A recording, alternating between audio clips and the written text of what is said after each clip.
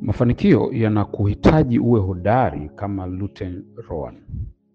Mwaka 1899, mtu mmoja aliyejulikana kwa jina la Albert Hubbard aliandika kipande kidogo cha makala katika gazeti lililokuwa linajulikana kama Palestina kuhusu vita Marekani na jeshi la Hispania nchini Cuba. Siku moja wakiwa wanakunywa chai na familia yake, walianza kujadili habari ya vita hiyo, na kila mtu alikuwa anamwaga sifa kwa jenerali wa jeshi la Cuba aliyekuwa anaitwa Calixto Garcia, ambaye aliongoza vikosi vya waasi wa Cuba kupata uhuru kutoka kwa Hispania. Katika majadiliano, mtoto wa Hubbard aliwaambia wengine kuwa anayetakiwa kupewa sifa sio Jenerali Garcia, ila ni Luteni Rowan wa jeshi la Marekani aliyepeleka ujumbe kwa Jenerali Garcia. Ili uweze kuelewa vizuri ni kwamba mwaka 1895 kisiwa cha Cuba kilikuwa kinahangaika kupata uhuru wake kutoka kwenye utawala wa mabavu wa Kihispania ambao ulikuwa unawatesa watu na kuwakandamiza. Kwa sababu ya ukaribu wa kijiografia na uwekezaji wa Marekani nchini Cuba, kila wakati ilikuwa inaendelea kuangalia kwa jicho la karibu kile kilichokuwa kinaendelea. Hata hivyo, ilivyofika mwaka 1897, hali ya Cuba ilizidi kuzorota na kulikuwa kuna maandamano yameanza katika mji mkuu wa Havana, yakiongozwa na wazalendo wakipinga utawala wa jeshi la Hispania.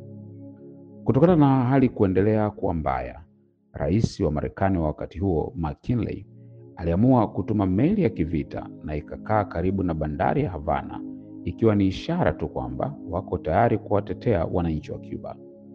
Ilipofika Februari 15, 1898, mlipuko mkubwa ulisikika bandarini ikiwa meli ya Marekani imelipuliwa na jeshi la Hispania.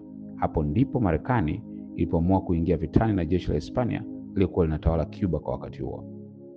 Kabla Rais McKinley wa Marekani hajatangaza vita, alifanya kikao na Kanali Arthur Wagner aliyekuwa mkuu wa taasisi ya usalama jeshini, na akamuuliza hivi: nitampata wapi mtu ambaye atapeleka ujumbe kwa Garcia, kiongozi wa kikundi cha waasi wa Cuba, ili tuone namna ya kufanya nao kazi pamoja, tuungane ili tupigane vita kwa pamoja kinyume na Wahispania? Aliuliza hivi kwani alijua kuwa sio kitu rahisi, kwa sababu Jenerali Garcia alikuwa yuko katikati ya milima na mapori huko Cuba, na hakukuwa na mawasiliano ya simu, barua pepe, wala hakuna mtu alikuwa anajua yuko eneo gani haswa, na pia hakukuwa na namna kama angeonekana mara kwa mara, na hata sura yake haikuwa rahisi kuitambua kwa sababu alikuwa anaishi porini kwa muda mrefu kama kiongozi wa jeshi la waasi. Hata hivyo, Kanali Wagner akamwambia rais na kumjibu kwamba nina kijana ofisa mdogo sana anaitwa Luteni Summers Rowan, huyu anaweza kupeleka ujumbe. Saa moja baadaye, Kanali Wagner alimuita Luteni Rowan akamwambia, hii ni barua kutoka kwa rais wa nchi ya Marekani, rais wako. Ipeleke mahali alipo Jenerali Garcia, huko ndani kabisa kwenye misitu ya Cuba. Panga safari yako mwenyewe, hauendi na mtu yoyote yule, hili ni jukumu lako. Kisha akamshika mkono na akamuaga kwa kumsisitiza, hakikisha umemfikishia ujumbe huu Jenerali Garcia mwenyewe.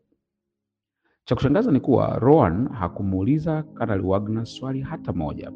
Akachukua barua na akaanza kujipanga.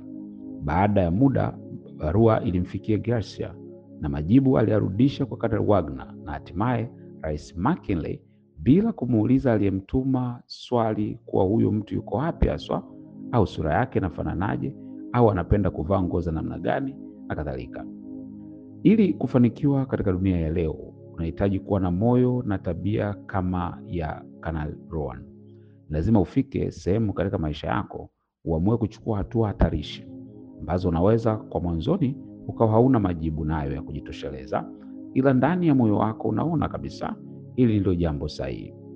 Ili ufikie malengo yako makubwa sana, lazima uamue kuwa uko tayari kuhatarisha maisha yako ili ufikie kilele cha mafanikio yako. Hebu fikiria safari ya Rowan ilikuwaje? Kupita katika misitu na kuingia nchi ya watu, kwenda kuonana na waasi wa nchi hiyo. Si jambo rahisi.